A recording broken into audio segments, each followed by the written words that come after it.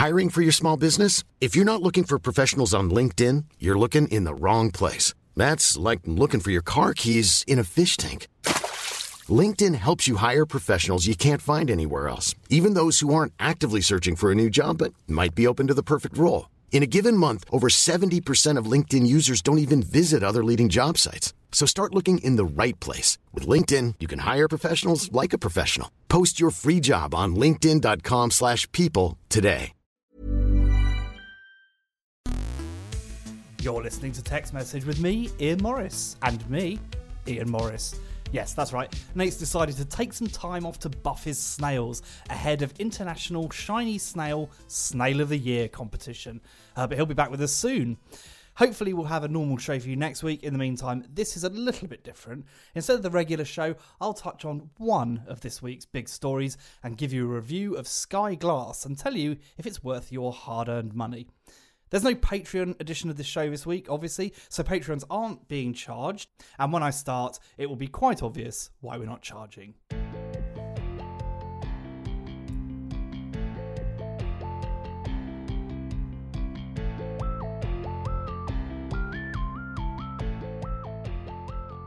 The EU has confirmed that all gadgets must switch to USB-C by autumn 2024, even the iPhone. It's finally happened. Listeners, the EU has confirmed that it will force all phone, tablet and even digital cameras to charge using USB-C from autumn 2024. The most obvious loser in this is Apple with its proprietary Lightning port. However, Apple's almost certainly been working on a USB-C for the iPhone for probably years now, and maybe even ditching wired charging entirely. Let's not forget that modern iPhones do have that funky MagSafe thing, and realistically, it probably wouldn't be that expensive for Apple to include that in the box in some form if they decided to move away from wired charging. They would, of course, need to do that because not everyone has a wireless charger. The European Union estimates that discarded or unused chargers account for 11,000 metric tons of e-waste in Europe every year. The move should reduce that, the trading bloc claims. Of course, British exceptionalism has appeared again as the government told the country that the UK would not be enforcing these rules, the country being the UK. I've written that badly, but anyway. That doesn't mean anything will change. Apple won't be making a special Brit phone with some sort of Union flag shaped charging port. We'll be getting USB-C like everyone else, but it won't be enforced legally here. I have seen some people claiming that we would stick to Lightning or something like that, but there is no way Apple is going to run two different SKUs of the iPhone just to keep Americans and British people and maybe the Chinese on Lightning. The fact is, Lightning has very much had its day, and I completely feel like Apple is already working on this and will be moving us onto USB-C, if anything at all. In some ways, it is kind of a shame that the UK's decided to go its own way with this anyway, because the cutting out of micro USB for small devices is actually quite a good idea. Like, if you imagine all the things you've got knocking around, like mice, say, for example, or battery-powered keyboards, digital cameras, as mentioned, all sorts of things. Small devices which use micro USB to charge will all be forced to use USB-C, which is a better connector. It's reversible. Everyone likes that. It's more robust. It can charge quicker. It has more capacity for moving data around if you need that. So it's kind of a shame that the UK will be able to be a holdout on that and not mandate it. But it is what it is, I guess. In all the cheering of the death of Lightning, I do think people have sort of forgotten about why it was designed and introduced in the first place. Apple obviously wanted a charging cable that was reversible and robust, and micro USB was none of those things. Lightning was, at its introduction, far better than anything that USB had to offer. Times have changed, though, and the connector is past its best, so I don't think anyone's going to be particularly mourning it, but I'm very reluctant to dance on its grave, as it were, because I do feel like it offered us a really good charging connection for a really long time. But, you know, everything has its day. Anyway, I'll be celebrating this EU victory by throwing out metric tons of iPhone cables and accessories that I've amassed over the years. Truly a great win for landfill sites across the continent.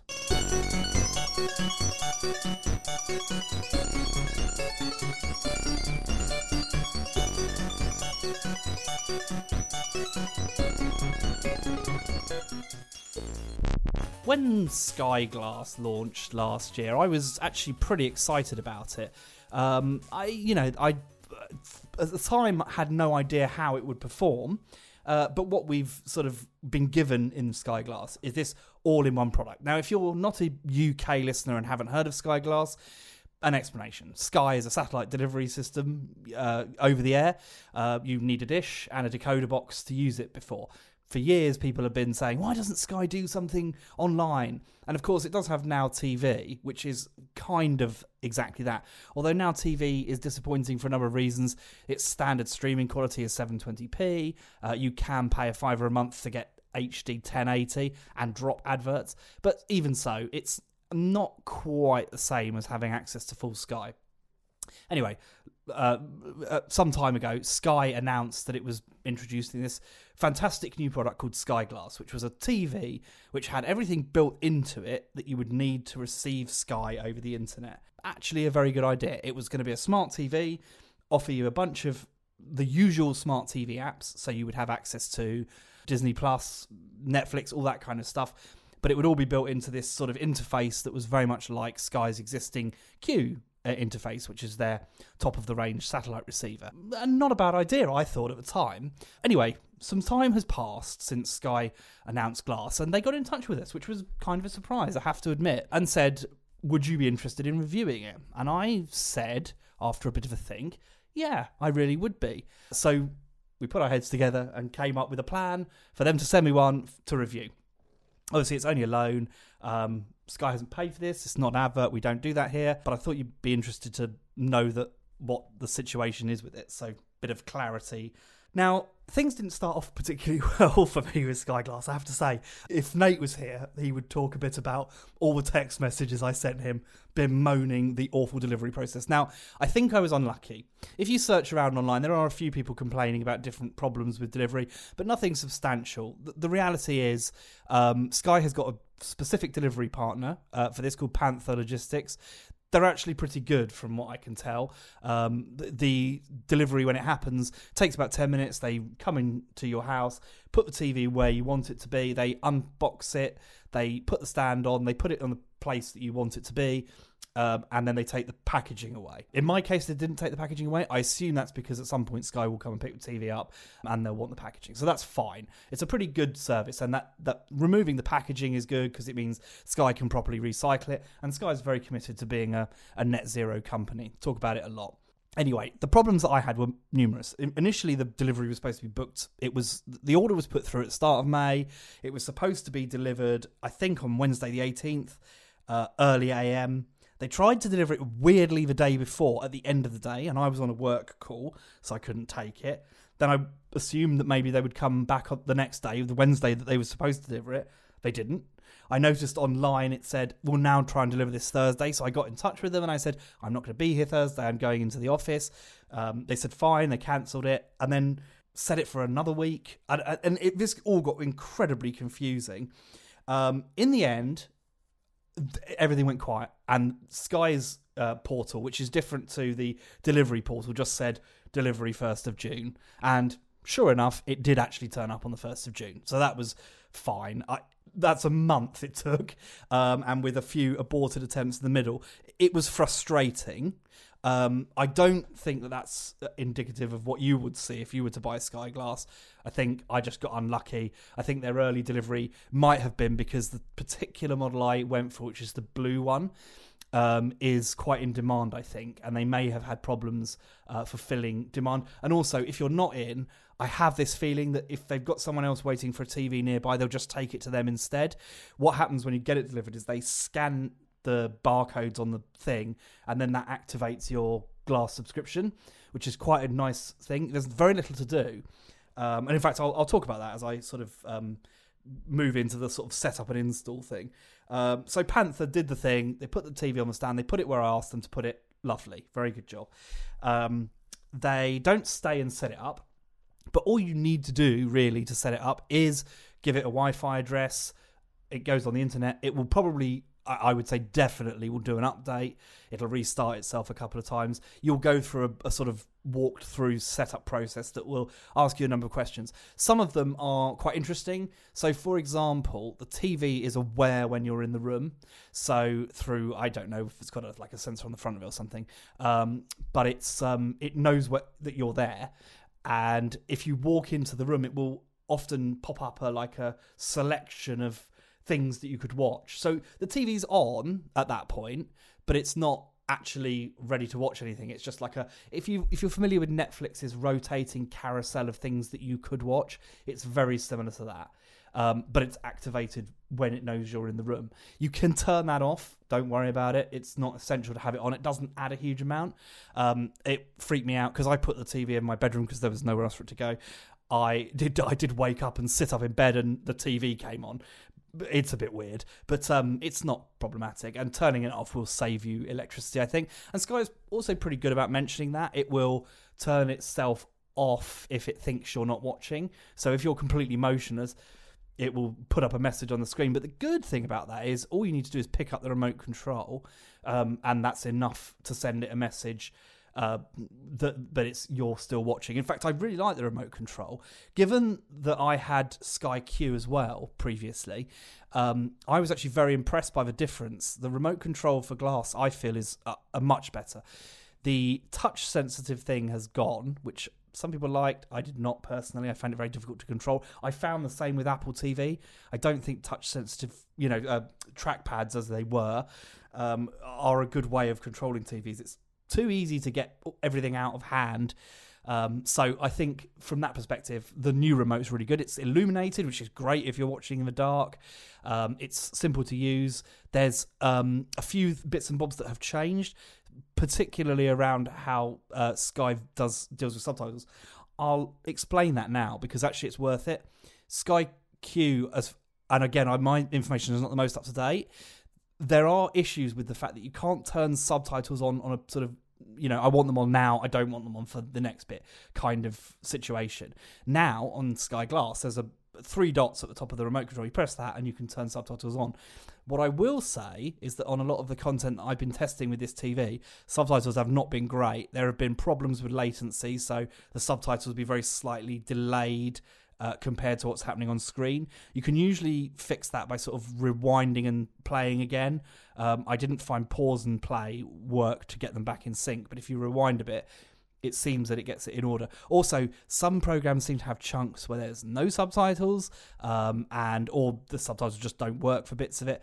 It is frustrating if you're reliant on subtitles. If your hearing's not brilliant, you might be frustrated by some of that aspect of Sky Glass. I find it better than Sky Q or older Sky platforms because it's just much easier to access the subtitles when you need them. So it's not all bad. I think the good thing about Sky Glass, and the thing that everyone probably needs to remember about it is not a static platform. In the same way Sky Q was, and to a lesser extent previous versions of Sky.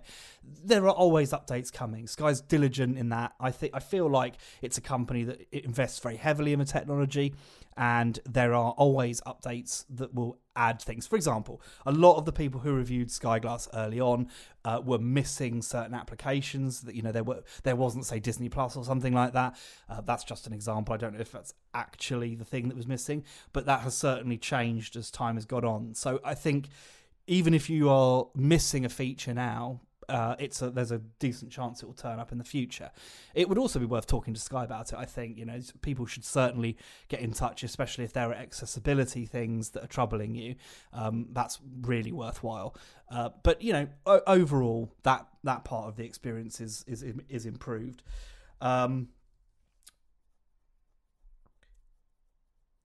So when you use Sky Glass, I was a bit worried about this originally because I'd heard people say that it wasn't particularly easy to use. And actually, you know what? I've read quite a few reviews of Sky Glass online, both in preparation for this and just generally out of interest. And I must say that, people were... I wouldn't say they were down on it particularly, but they were certainly not as enthusiastic as I'd hoped that people would be. Now, of course, that's fair enough. TV reviewers do TV reviewing things, and that would have been me a few years ago. But also, I wonder if that's perhaps one of the reasons that Sky got in touch now. You know, we're 6 months in, they've fixed a number of the bugs. It's probably as good a time as any to talk about how it's improved. I find it pretty intuitive. So when you start the service up, you know, you turn the TV on, you'll be presented with a home screen. And on that home screen, there'll be sort of recommendations. It picks stuff from Sky, as well as Netflix and Disney Plus, and there's even iPlayer suggestions on there. It doesn't feel like Sky's wanting to necessarily completely take over here. What I will say is, it is obvious to me that when you're buying a platform from a company that provides content, there is always going to be a little bit of a tussle. And, you know, is it in Sky's interest to promote BBC programmes? I would say it's not. In fact, I would say to the contrary, it's probably something that you could downplay and make it appear that your platform is the only one. And given the amount of stuff that's available for you to access on Sky Glass or any of Sky's platforms, there's a lot going on here for you to enjoy, and some of it very good, of course. You then underneath, you get your initial set of recommendations. Then underneath that, there are category buttons for things like TV shows, movies, sports, and kids. It's all very straightforward. The third row of things is the TV guide. So in chronological order, it presents the channels. Here you'll see BBC First, BBC One, BBC Two, ITV, and the Sky channels. You can pull up a full EPG. When you first do that, there's a sort of rotating menu selection on the left of the screen, and that enables you to pick, say, news or sports and stuff like that. So you could immediately jump to the point in the EPG that you're looking for. That's actually really good. And if you don't do anything, it just goes away and you're presented with the full EPG. As you're scrolling through the EPG, you'll notice that it does take some time to load. It's not awful, but you will, if you scroll quickly enough, you will find it not populating certain areas until it's had a chance to download them. I suspect it's getting its EPG data over the internet the same as everything else. I mean, where else would it be getting it? So it's obviously downloading that as you're loading the EPG. So if your internet connection is very, very fast and there's not very much latency, you'll probably not see quite as much delay. If you're connected to Wi-Fi and it's a bit slow, you might find that frustrating. But of course, if you've got slow Wi-Fi, I can promise you Sky Glass is not the product for you. The rest of the home screen is basically used for the discovery of TV shows and movies, as you would expect. There are sort of categories of things there. So, for example, at the moment it's Pride Month, so there's a big selection of movies that are relevant to Pride, which is really nice. So if you get a variety of selections each month, you'll see something different there. So you could just use that as a way to discover new content. It's really kind of cool in a way. Then you can also access the TV's 3 HDMI ports. Now, this is not the most connection-heavy TV in the world. One of the HDMI ports does have ARC, so if you have a soundbar or a surround sound system you'd like to connect the TV to, it's perfectly possible.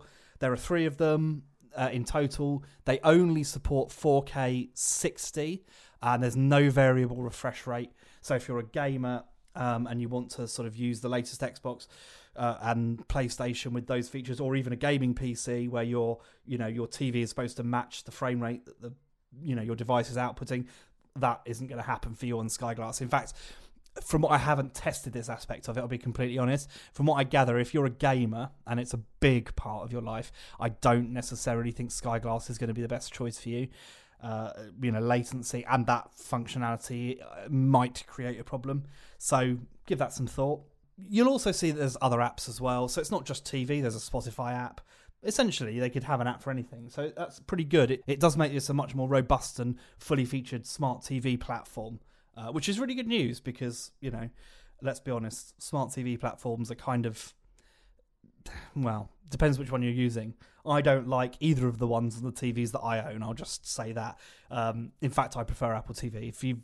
Even though it's 100 and 200 quid or something, I would suggest that everyone gets an Apple TV just to get away from the onerousness of signing up for TV terms and conditions for advertising. It's a real pain, especially Samsung. Honestly, Samsung, you need to get your house in order. Monsters. So let's move on to picture quality. One of the things that you may have read, and I have in my preparation for this, is that the picture quality isn't brilliant. In fact, a lot of people called the Sky Glass quite disappointing. My take on this is slightly different. Now, I love a nice TV, and I think picture quality is pretty much the be all and end all. What I will say is that for the price, and let's remember here that I'm testing the 55-inch TV. That has a retail price of £849. You do have to bear that in mind in the context of this. We're not talking about the very high-end range of TVs here, which, start at £1,200 and go up much higher. For a 55-inch TV I'm talking about here, if you want an OLED, you're going to be paying a lot more. And actually, I did sort of test some UHD content on my OLED and on Sky Glass, and actually it's there's some interesting stuff, especially depending on your preferences about how you like things. I would say, first of all, the UHD on Sky Glass, I tested tennis and F1 and I think some cricket. All of those things in 4K on Sky Glass look amazing. Disregarding, some of the problems that I'll come to in a bit about high dynamic range and lower quality signals, the UHD stuff is pristine. There is so much detail available. F1 looks phenomenal. I know a lot of our text message listeners are always bunking off the live show because there's F1 on. So those guys, I can assure you, it looks amazing. And does a really good job of streaming it. Like, if you hadn't been told it was streaming over the internet, you wouldn't know. It's things like that make me like it, because you're flicking through the channels, and it's very much like a traditional Sky experience. It's not particularly delayed, or it wasn't for me at least. Again, you will need good broadband to make this work, and you'll need to spend a lot of money, but I'll come to that in a bit as well.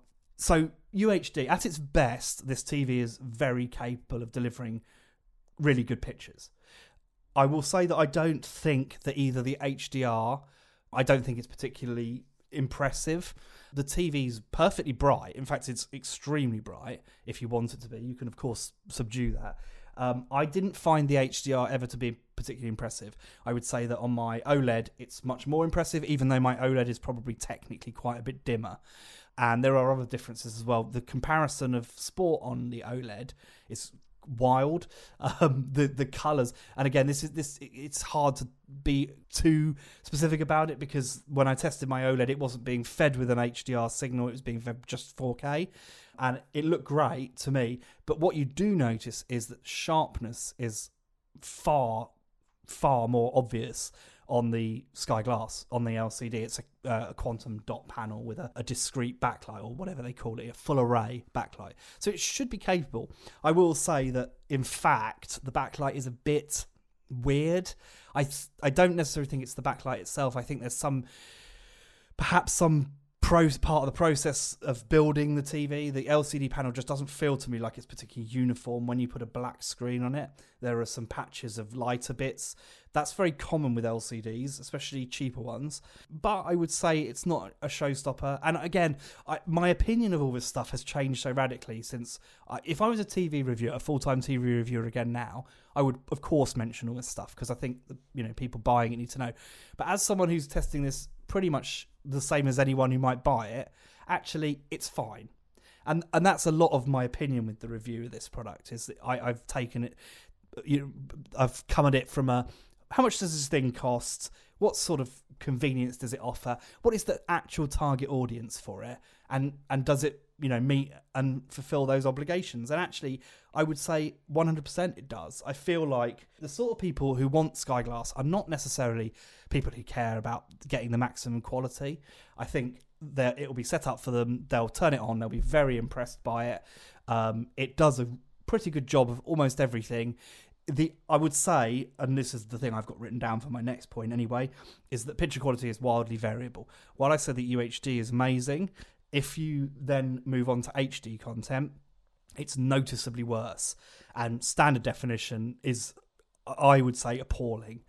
Now, to me, with my understanding of how these things work, that's down to the scaler. Quite simply, the inbuilt hardware that makes the decisions about how to upscale is probably not as good in this TV as it is in your premium Sony, Samsung, LG, Panasonic TVs. A lot of effort is put into that upscaling hardware. That's a big part of the difference between one TV and another. You know, like Sony has always been excellent at that picture processing stuff, and Samsung and LG are playing somewhat catch up, but their hardware and their, you know, because LG makes OLED panels, it does a good job with them, but you hand that same panel to another company and the upscaling and the way that hardware works is so completely different, it changes the whole thing entirely. So you have to remember that hardware scaling and the picture processing is a huge part of the quality that you end up getting out of the product. So I would say that in that regard, I think Sky's not done as good a job as they possibly could have done with this. I'd love to see a premium version of glass that maybe is 1,500 quid for a 55-inch and is an OLED or something like that. I feel like that could make a huge difference. And I reckon they might consider it, because I don't know how much of a success Sky Glass has been so far, but I can certainly tell you that I think it's a product that will interest a lot of people. And, you know, the last couple of things I've got written down here in my notes are that blacks can be uneven, which I mentioned that earlier. And because it's a full array, I do think it should be better, and the patchy uniformity. But aside from that, and the fact that the HDR is kind of not that impressive, it's still a really nice TV to watch. You can set it up so it's aware of the brightness in the room and it can adjust itself, so you might want to do that. I turned that off because I don't like those features. But, you know, in terms of how you control the picture, there are a decent number of controls, so if you should be able to tweak it to a point where you're personally happy with it. For example, I set it up initially to sort of try and match my usual sort of kind of quite, not flat, but, you know, not over garish colours. As my time with the TV has gone on, I've increased the amount of colour slightly, because I think that plays quite nicely into the strengths of the TV. Having a bit of a more boosted colour is one of the things that LCD, and especially quantum dot LCDs, do really well. So I do feel like it's... I've managed to tweak it to a point now where it's slightly more pleasant. Black detail, as I mentioned, is, I feel, problematic. There are times where you're watching something and everything, because the backlight is okay, you look at the picture as a whole and you think, oh, it's nice and inky black. I'm not seeing blue where I should be seeing black or grey. So I feel like that's good, but I also feel that there is some detail lost in those darker areas where on a slightly more expensive TV you might be seeing much more detail. Again, it's not the end of the world. People have been living with not HDR for so long. I suspect a lot of people will never really experienced it properly, and will find Sky Glass to be a really good product. And I don't disagree with that. As I said, you know, there are a lot. Everyone's right about this. The reviewers are right in that it's technically not brilliant. I read the AV Forums review of it, and they were particularly down on how bad it is. I get what they're saying. They've done the tests. They know what makes a good TV. And I'm not saying that they're wrong. I'm just saying that I think for most people it just doesn't matter. If you're making decisions based on specs alone and things like that, I think you're kind of missing the point a little bit. And that's always been my approach with reviewing. Now on to audio quality quickly, and then we'll sort of pretty much wrap it up after that. I love the audio. They sort of sell it as being this immersive Dolby Atmos surround sound system. Ignore that. As far as I can tell, it's not that good. The immersiveness of it isn't selling me at all. I would say it's a decent stereo TV. You get a bit of a sound stage about it. Feels kind of like a good stereo TV. The Atmos claims, I'm not buying them, but I don't care, because the fact of the matter is that I'm not buying any of these virtual Atmos things really. Like I've heard a £2,000 soundbar that did a pretty good job with Atmos. I think at the prices that most people are prepared to pay for audio hardware, unless you buy speakers and put them in the ceiling, you're not going to be getting anywhere near the Atmos experience that you deserve. In fact, I would go so far as to say that unless you can really commit the money to it, you should stick with 5.1 or 7.1. Because you'll have just as nice a time with it. In fact, in some ways, you might be even more impressed. I miss my old house and its 7.1 setup, because, my God, it was awesome. But I would say at this price point, Sky Glass is unbeatable for audio. So it may not be the most immersive surround experience, but what it is clear, and the dialogue is very good. You can hear what most people are saying most of the time. Bearing in mind what I said about subtitles earlier, that's probably kind of relevant. It's It's clear. It's got enough dynamic range. It doesn't overdo bass. You're not going to be getting floor-shaking explosions, but what it doesn't do is you don't hear huge amounts of distortion when there is a loud noise on screen. There are audio modes, so you can put it to nighttime to turn down the bass response anyway, or you can have dialogue enhancement, which I've used and seems okay. Like, it's not earth-shatteringly good, but it does make a difference. So you definitely have in this TV one of the most competent audio systems I think that you will find, and especially at this price. Again, this is an under, a sub 800, well, a sub £900 TV. So might as well talk about this now. The pricing for the small 43-inch is £649. The medium 55-inch is £849, and the large 65-inch is £1,049. And I do not think at those prices you will find better built-in audio. I could be wrong, but I would say this is a class leader in terms of just the clarity. It's not exciting. I thought it was going to be much more surrounding and atmosy. It's good, but it doesn't achieve that. But it is what it is still great. I really like the sound. I find increasingly audio on TV shows is really hard to deal with. It's often quite difficult to hear what people are saying. I've struggled less with Sky Glass, I think, than I have with pretty much any other TV I've got or used. So that's a good thing. So we talked about the price. How much is it going to cost you a month? Well, this is where it gets real fun, kids, because you could spend £105 a month on Sky Glass. Now, that would include the Sky Entertainment package with Netflix, the upgrade to Netflix Premium, which is another £8, as well as Sky Sports, Sky Cinema, Sky Kids, BT Sport, and the Ultra HD and Dolby Atmos upgrade, which, yeah, you see, you could do without that if you didn't want to watch 4K content, but I would say this TV is best at 4K, so you are probably going to need to cough up that £5 a month. So that would put you at £105 a month. If you could deal without movies and sports and just have the entertainment and Netflix and the HDR, that would cost £40 a month, basically £39. So look, it's not cheap, but given the amount of content on there, given the decent job that Sky is doing with rounding everything up. Look, if you've ever felt frustrated by not having all your content in one place, or generally struggling with, the number of subscription services and finding good things to watch, I think Sky Glass does a really good job of tying it all together. If you have the movies, you'll also get Peacock from NBC Universal, and I believe Paramount Plus is coming on in the next month, on the 22nd. It's supposed to be launching, which will give you Star Trek. Those are both included if you have the movie pack with Sky, which is only £11 extra. I think if you wanted to get Netflix and Sky and that movie pack with the extra stuff, you've got so much content there that you would be perfectly happy. Obviously, if you want to add Apple TV, which is supported, Disney Plus, which is supported, Amazon Prime, which is also supported on the TV, you're going to be spending a lot of money on content. But the TV ties all those things in together. All those apps are available. You can watch it all on Sky Glass.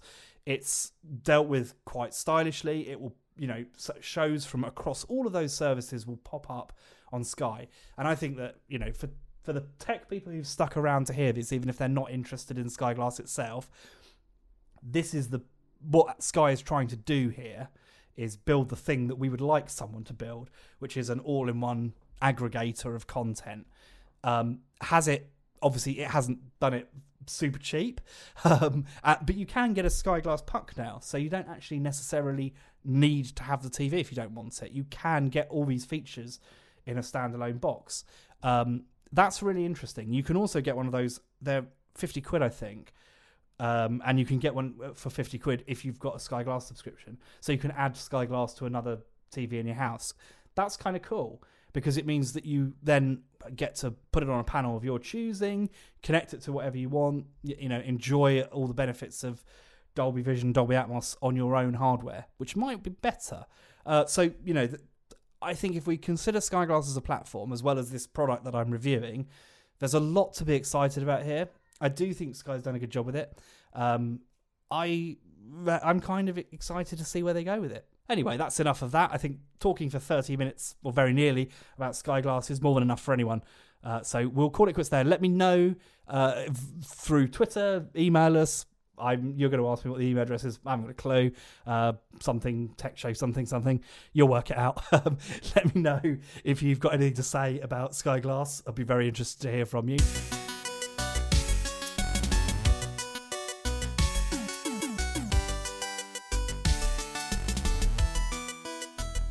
Just a quick reminder that if you'd like to sign up for the uncut versions of this show, get extra stories and a weekly bonus show called Extra Message, you can join us on Patreon.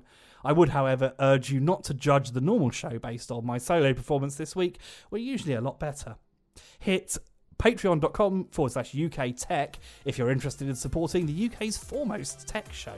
Nate and I spend the money only on underwear and snail polish. That's it for this week. Nate and I will see you next week for more of the UK's most pressing tech issues. Stay safe. Goodbye.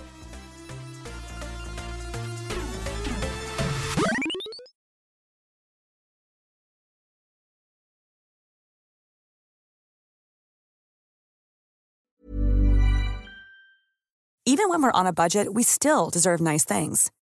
Quince is a place to scoop up stunning high-end goods for 50 to 80% less than similar brands. They have buttery soft cashmere sweaters starting at $50, luxurious Italian leather bags, and so much more. Plus, Quince only works with factories that use safe, ethical, and responsible manufacturing. Get the high-end goods you'll love without the high price tag with Quince. Go to quince.com/style for free shipping and 365-day returns.